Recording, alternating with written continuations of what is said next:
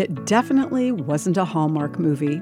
The Christmas story of the Bible was filled with pain, vulnerability, and likely smelly animals. I'm Bonnie Sala with Reset. When they arrived in Bethlehem, Joseph could probably do little more for his laboring wife than to find clean straw for her to rest on. And Mary, without her mother or midwife familiar to her, endured the agony of labor with the scent of manure hanging in the air.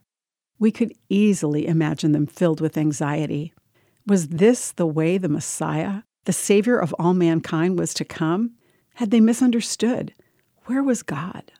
Elisabeth Elliot observed, "There was nowhere to lean except the everlasting arms, but they had God's word, specially delivered by the angel Gabriel.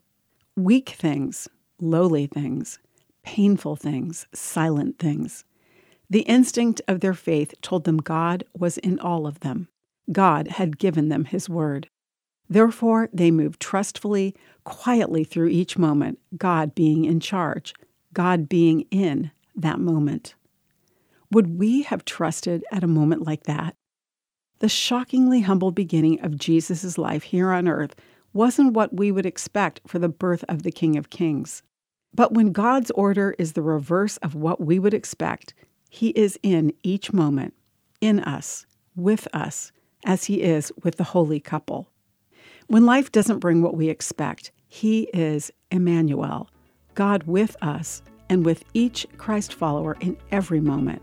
May his presence bring real joy this Christmas. I'm Bonnie Sala with Reset. To hear this again, read or share this, or to find more resources like this, visit guidelines.org.